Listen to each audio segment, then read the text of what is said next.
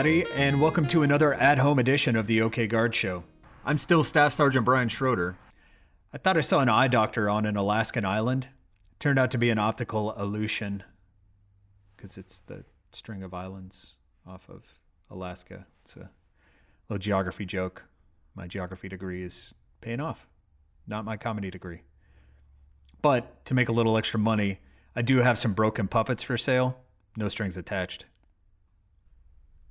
Today, we were able to land a very special guest to answer a few of our questions about the Oklahoma National Guard's involvement in the whole of government response to COVID-19 and what the future looks like for drill and annual training coming down the pike. Okay, everybody, welcome to the OK Guard Show. We have a very special guest with us today, sir. If you would please introduce yourself and tell us what it is you do for the Oklahoma National Guard. I'm Brigadier General Tommy Mancino. I'm an Assistant Adjutant General and the Executive Director for the Oklahoma Military Department. I also currently am leading the Governor's Solution Task Force mission for COVID-19 response. Okay, so talk to us a little bit about what that means, working on the Governor's Task Force. So the Governor's Task Force was developed in order to operate as essentially a higher headquarters staff for the governor and his senior cabinet. We do a lot of planning and also gather information and really act as kind of an information clearinghouse for COVID-19 related issues in the state. Governor Kevin Stitt, he stood up that Oklahoma's whole of government response March 22nd is when the JTF stood up. What are some of the different roles within the JTF? Right. So the Governor's Solution Task Force piece is, like you said, a role within the overall Joint Task Force of the JTF. So the JTF right now has 360 National Guardsmen that are out in the state of Oklahoma conducting a myriad of missions. And we'll probably get into a little bit about what each one of those mission sets are. But they're doing everything from sample collection to cleaning and disinfecting of long-term care facilities to packing food in food banks and a number of other things as well that we'll probably talk about. Okay, good deal. It sounds like it's almost like a big command center, the Joint Task Force or this Governor's Solution that you are in charge of. And in working in a large command center room like that, you're really limited on the amount of space. You can social distance. Have you implemented, or has any of the soldiers that are there and airmen that are there taken on any unique practices to help maintain the social distancing and personal hygiene? So I think we've probably gone through 5 tons of hand sanitizer. So in addition to hand washing, we're also conducting social distancing, and we're not conducting interviews or working a little bit separated. Many of us will wear masks in order just to practice good hygiene, good quarantine hygiene, if you will. But as you said, as you alluded to, this is a situation in which we are, by the nature, subject to a little more risk than we would otherwise, because there is a mission that has to go on. And so our soldiers and airmen come to work gladly, even during the worst times of the pandemic, when there was a lot of unknowns about the disease and its progression and who it was affecting. And they still came to work every day, did their job, and very proud of that. Talk to me a little bit about that aspect of people just volunteering and coming in and wanting to be part of this COVID-19 response. What does that mean as one of the leaders of the Oklahoma National Guard to have people respond to COVID-19 that are in the Guard that way? I've been in the National Guard now for 33 years and have been associated with a lot of disasters. Katrina, Merle building bombing, more tornado. Every time there's one of these disasters that impacts the community, that's really when the Guard shines. Our soldiers are all always motivated to go do their duty overseas. There's nothing quite like the response that National Guardsmen give in their community, because we are members of the community. So we really are. I've heard soldiers repeatedly say, and airmen, say repeatedly that this is exactly why they signed up. I've heard multiple airmen and soldiers tell me that exact statement. This is exactly the kind of thing they signed up to do. That's why they joined the National Guard, and they've been very willing to get out there and contribute to helping others in the community during this time of stress. Like you said, a lot of people volunteered to do that type of thing. They joined the National Guard to help out their communities. And, Oklahoma, every year we brace for that tornado that's going to hit, and people are ready to respond. Last year it was the flooding, and people were ready to respond and help out their neighbor. With it being a virus, it's still great seeing people standing up and wanting to get out there and do what they can as guardsmen. I think it's an important distinction that you made. Usually when the National Guard is activated, we're going to a very specific geographic location. This truly is to capture Governor Stitt's phrase of all of state response. We have soldiers in the four corners of Oklahoma right now, and out in the Panhandle and Guyman and other places.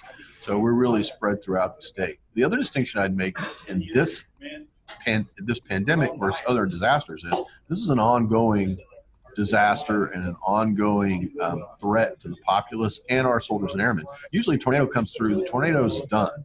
We're responding. The floods occur, for the most part, they're done, and we're responding. This is an ongoing threat, and it makes it really a distinct situation.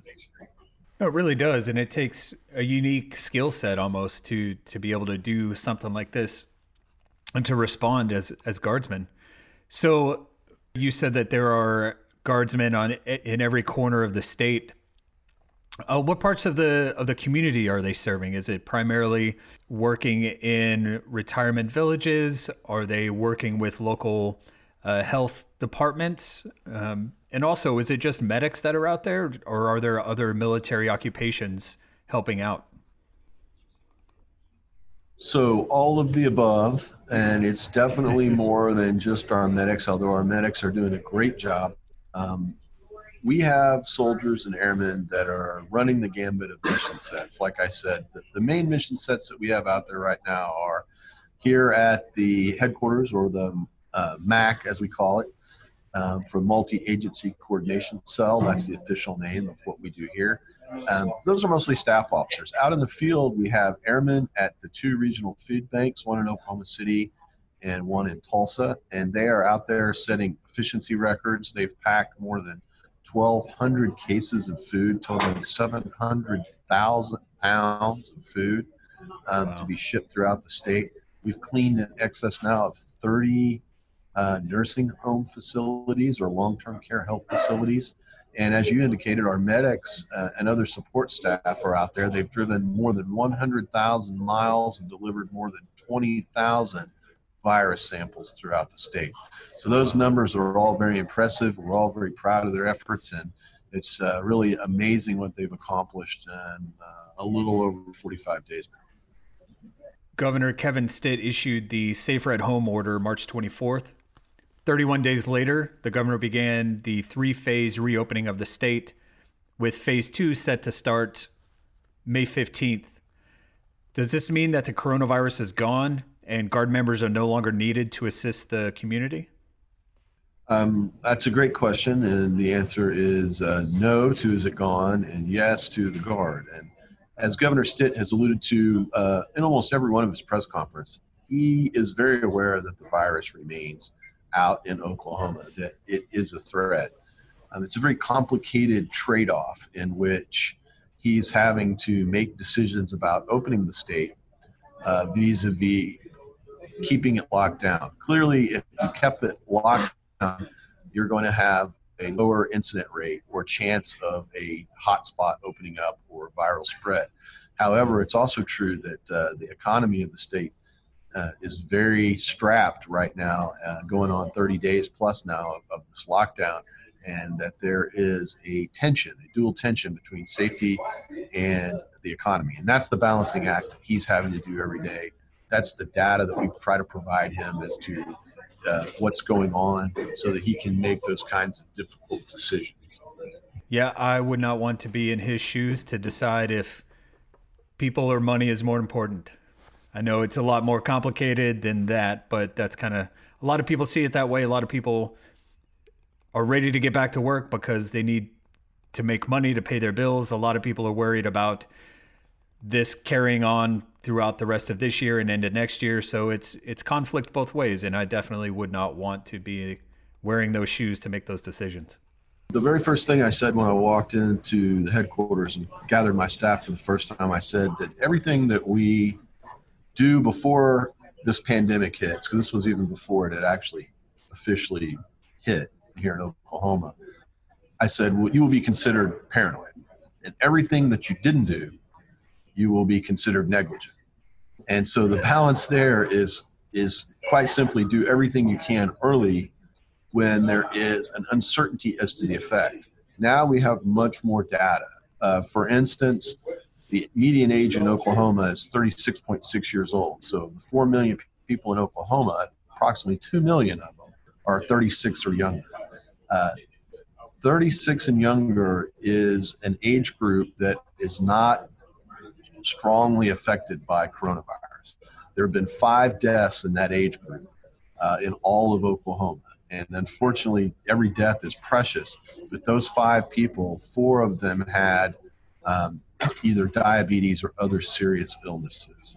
So we have a situation in which a certain part of the population must be protected. And that's people with those comorbid diseases such as diabetes or obesity, and the elderly over the age of 65 plus, especially in our nursing home and nursing care facilities. So this dichotomy that exists that we weren't sure was going to be out there is there, and it adds to the pressure that we've been talking about. And this may dip into a little more medically minded questions, but with Oklahoma having such high rates of diabetes and heart disease in all age groups, is that a concern? These are important factors. These are the kinds of hard decisions that have to be made. And absolutely, Oklahoma has the higher death rate per capita than other similar states. Not dramatically higher, but slightly higher. And the reasons for that are probably attributable to factors like obesity and diabetes. Again, it's heavily skewed in the 60 plus age group. So many people will contract the virus, many will be asymptomatic. The elderly and those with comorbids are adversely dramatically impacted. And that, if you look at the death rates, I think there's been, off the top of my head, this may be a little old data, but not too old, only approximately 20 people had died under the age of about 60 to 65. And so all the other deaths that we see, unfortunately, are every day in the 65 plus age group. And that's just an age group that is dramatically impacted by this virus. And that's why we must do everything we can. A safer at home strategy that the governor's enacted is geared to that. It is, a request for people that are older or have those comorbids to stay home until we have an opportunity to develop a vaccine or a cure or treatment. So having experience commanding troops on a battlefield in a foreign land, from your perspective, how is tracking Oklahoma National Guard's response to a pandemic similar and or different to tracking the enemy on a battlefield? Well, if the coronavirus is an enemy, it's a wily enemy at that. But as far as what we do day to day, it's very similar. And I think that's one of the things that lets the Guard kind of seamlessly slide into a command and control role in a pandemic or another natural disaster. We have a lot of what I call cross-domain competency. We can take just about any situation from potentially alien invasion to pandemic to war in Afghanistan, and we apply the same general processes to it. We have the same command and control infrastructure and support structures in place to deal with those kind of events. So that really let us kind of slide into a pandemic, whereas none of us had ever experienced anything like this, of course. We had enough similarities with things that we have dealt with. For example, early on, reporting was a significant problem. We would be getting reporting from hospitals, and we quickly, me and my staff, were able to evaluate that and say that without some oversight or assistance, that the hospitals were going to likely not report accurately. That's just the same thing that you would experience in the battlefield, for instance, when units are out engaged in the fight, like we say, or out in the field. Reporting back to the headquarters isn't the highest priority, but it's hugely important to get accurate data back to the commander, or in this case, Governor Stitt, because he's using that data to drive decisions that he's making. So we put a lot of effort very early into that and went from about a 50 to 60% accuracy and overall reporting rate to as high as 99% last week one day. So When you say 99% reporting rate, that's from all hospitals? 99 out of 100 hospitals reported. Okay. Okay. That doesn't speak to the accuracy of the reporting, but it shows a metric of improvement in the actual reporting itself. So Gotcha. we're very happy with that. And I will say that the quality of reporting has gone up in parallel as well. So for instances like this, different emergencies and things like that, the Oklahoma National Guard works real closely with emergency managers and other local first responder agencies. Does the Oklahoma National Guard, in working with those agencies, did they have a contingency plan for something like this? Because like we spoke about, tornadoes are very common in Oklahoma, so there's always an annual conference, or you're always staying up to date on those types of TTPs, if you will.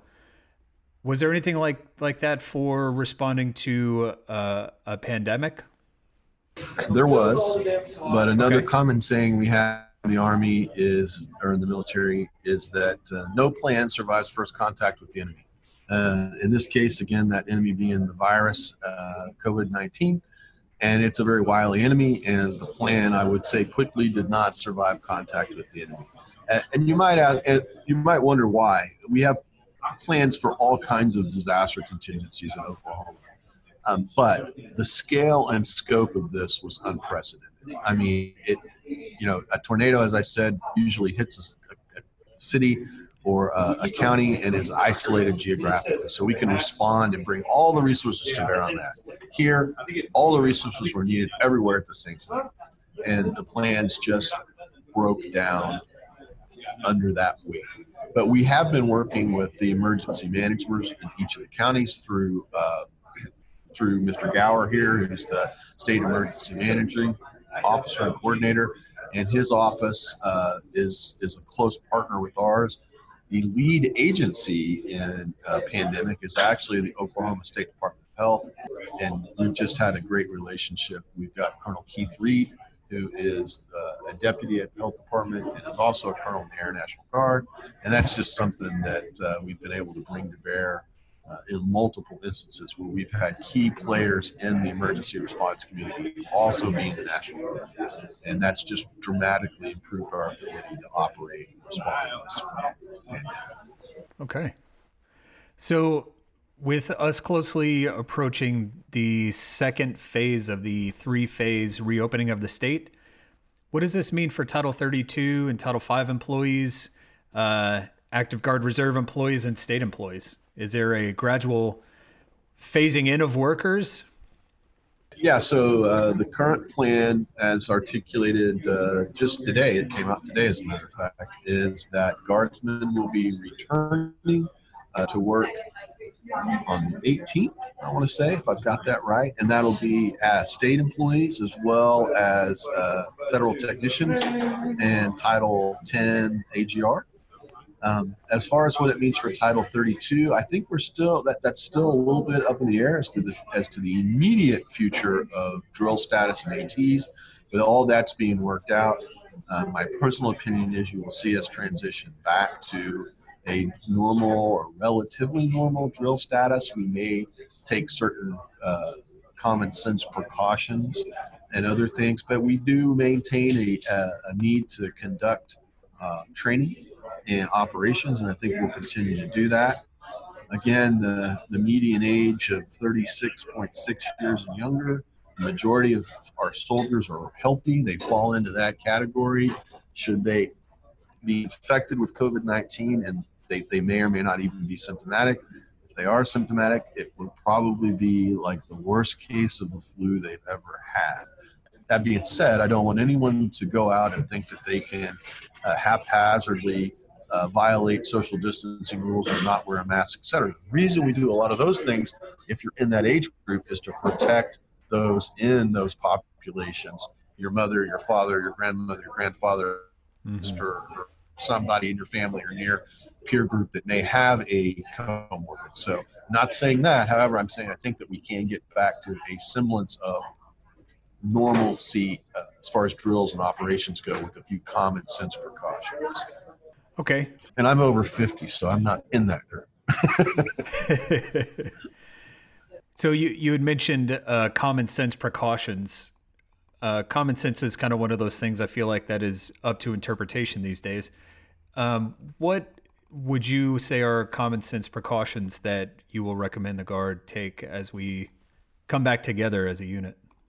Well, I'm gonna utilize some 33 years of military experience here, and I'm not gonna give that exact answer, and I'll tell you why. I think this is something that should be very dependent on commanders. I think we have excellent commanders in the National Guard, and I think those commanders working in conjunction with the Adjutant General will come up with the plans that best fit their requirements. Clearly, we have some units that simply don't need to go to the field or be in close proximity with each other to get their job done. Those units should act differently than those that are maybe the infantry brigade that's planning for an AT in preparation next year to go into NTC, or units that may find themselves still going into combat in the next 12 to 18 months on a deployment. So each individual unit needs to assess its requirements and have its commanders come up with an appropriate plan. I could give you an example of maybe in the headquarters that we would maintain social distancing and wear masks and maybe even work from home or do a virtual drill. That may very well work for the JFHQ headquarters staff. It would be a very different situation in the Charlie Company 179. So we need to let each commander have some flexibility. April and May, the Oklahoma National Guard was able to maintain its readiness despite COVID-19 by conducting virtual drills. And there very well may be a continuation of virtual drills for some units. I think that depending on the situation that we find ourselves in, and that's something we haven't addressed. We are still very much watching this virus, watching how it reacts to our actions, and prepared to take whatever response is called for. So if we were to see a second surge, we would then, be in the situation where once again the TAG would be making an evaluation, weighing the equities to determine what needs to happen. Or Governor Stitt himself, may start giving some directions, closing things back down. It may be potentially geographic, but it's not like we think that this is over and we're flipping a switch. And I know you're not saying that as well, but I just want to make that clear again, that we're very much aware. I'm aware of the history. I've read several books now on the 1917, 1918 pandemic. I understand the epidemiological theory behind it, and I understand that the epidemiologists are all warning us that we may face an additional wave, especially in the fall, and we're just watching it and evaluating it. And just like the governor is, he's doing the best, making the best decisions he can with the information he has on hand for Oklahoma, and we're doing the same thing for the National Guard. We're staying on top of the fight, making sure that we know when to respond and how to respond appropriately if things do kick back off later on. So that's good information for everybody to know. So in your opinion, when do you think life will get back to normal, and what do you think that will look like? I think that's hard to say. I think there will be periods of normalcy that we go through this summer. If there is a possibility, again, I have no knowledge, but a possibility that the virus may retreat during the summer months and return in the fall, potentially with a vengeance. So this summer, there may be periods of relative normalcy. I think a lot of what will happen will depend on our ability to create vaccines or treatments that are effective, especially in those most at-risk populations that we've talked about. And we just need to see how well people can adapt to this new situation. However, I am a strong proponent and believer in that we will get back to what quote unquote is normal relatively soon. And that may be a year, but that'll be when you're 50. It's a year isn't as long as it is when you're 18. What positives do you see coming out of all of this? A lot of people have suffered many hardships, whether it's losing a job, not being able to work, perhaps even losing loved ones to the virus. What positives do you see coming out of this whole situation that we now find ourselves in? I do hope that it has rejuvenated a sense of community or a sense of oneness, that we are all in this together. I know that catchphrase that's been bannered around, but I do think it's true. A pandemic crosses political lines, it crosses socioeconomic lines, it affects all of us. Um, and like you said, we as a community, we just really have to come together and support those that have lost loved ones or that have lost jobs. And I think we will. I really think, especially in the economic context, this is all my personal opinion. I think that we will see a strong resurgence economically as we are able to open back up with a phased approach. And what will stymie that, or at least slow it down, would be another major resurgence of the virus. The issue with the resurgence of the virus is twofold. One is if it gets into populations that are susceptible, 65 plus, or those individuals that have comorbids, then it can be a devastating and deadly virus. If we can protect those populations, limit the exposure of everybody else, and keep the overall case count at a relatively controllable or manageable level, then I hope that we can buy the time necessary to develop those vaccines ultimately and treatments. Yeah, it's really tough to say. You want to be positive about it, but you also have to have a bit of realism. And honestly, my hope for the whole thing is that people come out, like you were saying, and have a better sense of community. And we really do rely on each other, regardless of, as you said, the virus doesn't discriminate against political views, religious views. It just attacks human beings. So hopefully we can come together more so as human beings once this is all done.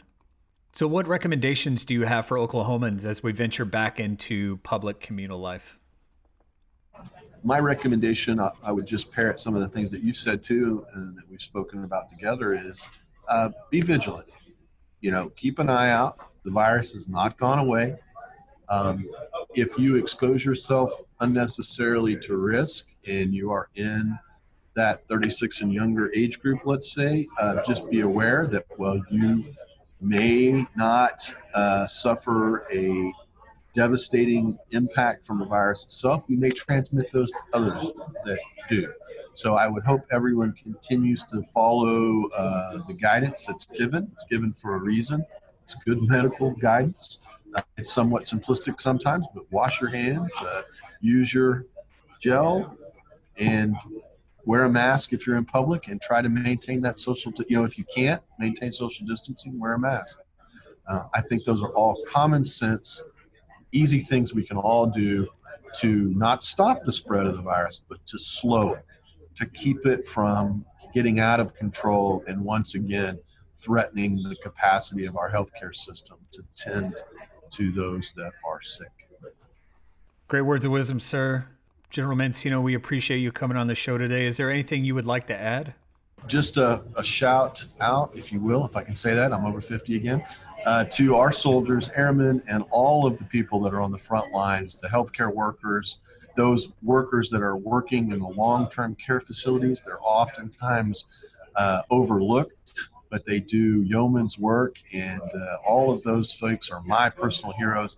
They have just simply come up to do an outstanding job in a very dangerous environment during a dangerous time. I couldn't be more proud of all of them. Outstanding, sir. Well, thank you again for coming on the show and giving us a little bit of your time and some insight as to what the Oklahoma Guard is doing to help out all of Oklahoma during this COVID pandemic.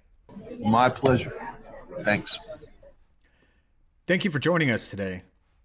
Please make sure to like the Oklahoma National Guard on Facebook, Twitter, Instagram, and see more of our photos of our Oklahoma National Guard men and women working the front lines of COVID-19 response in Oklahoma on our Flickr page.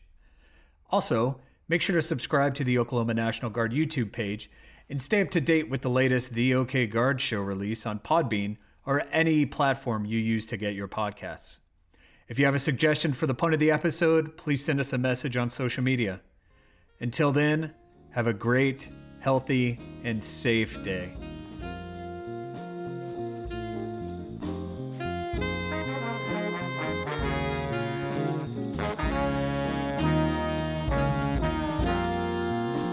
The OK Guard Show is produced by the Oklahoma National Guard Public Affairs Office. Any mention of products or brands does not imply endorsement. All guests on the show are volunteers in an effort to inform and educate members of the Oklahoma National Guard, their families, retirees, potential recruits, and the community.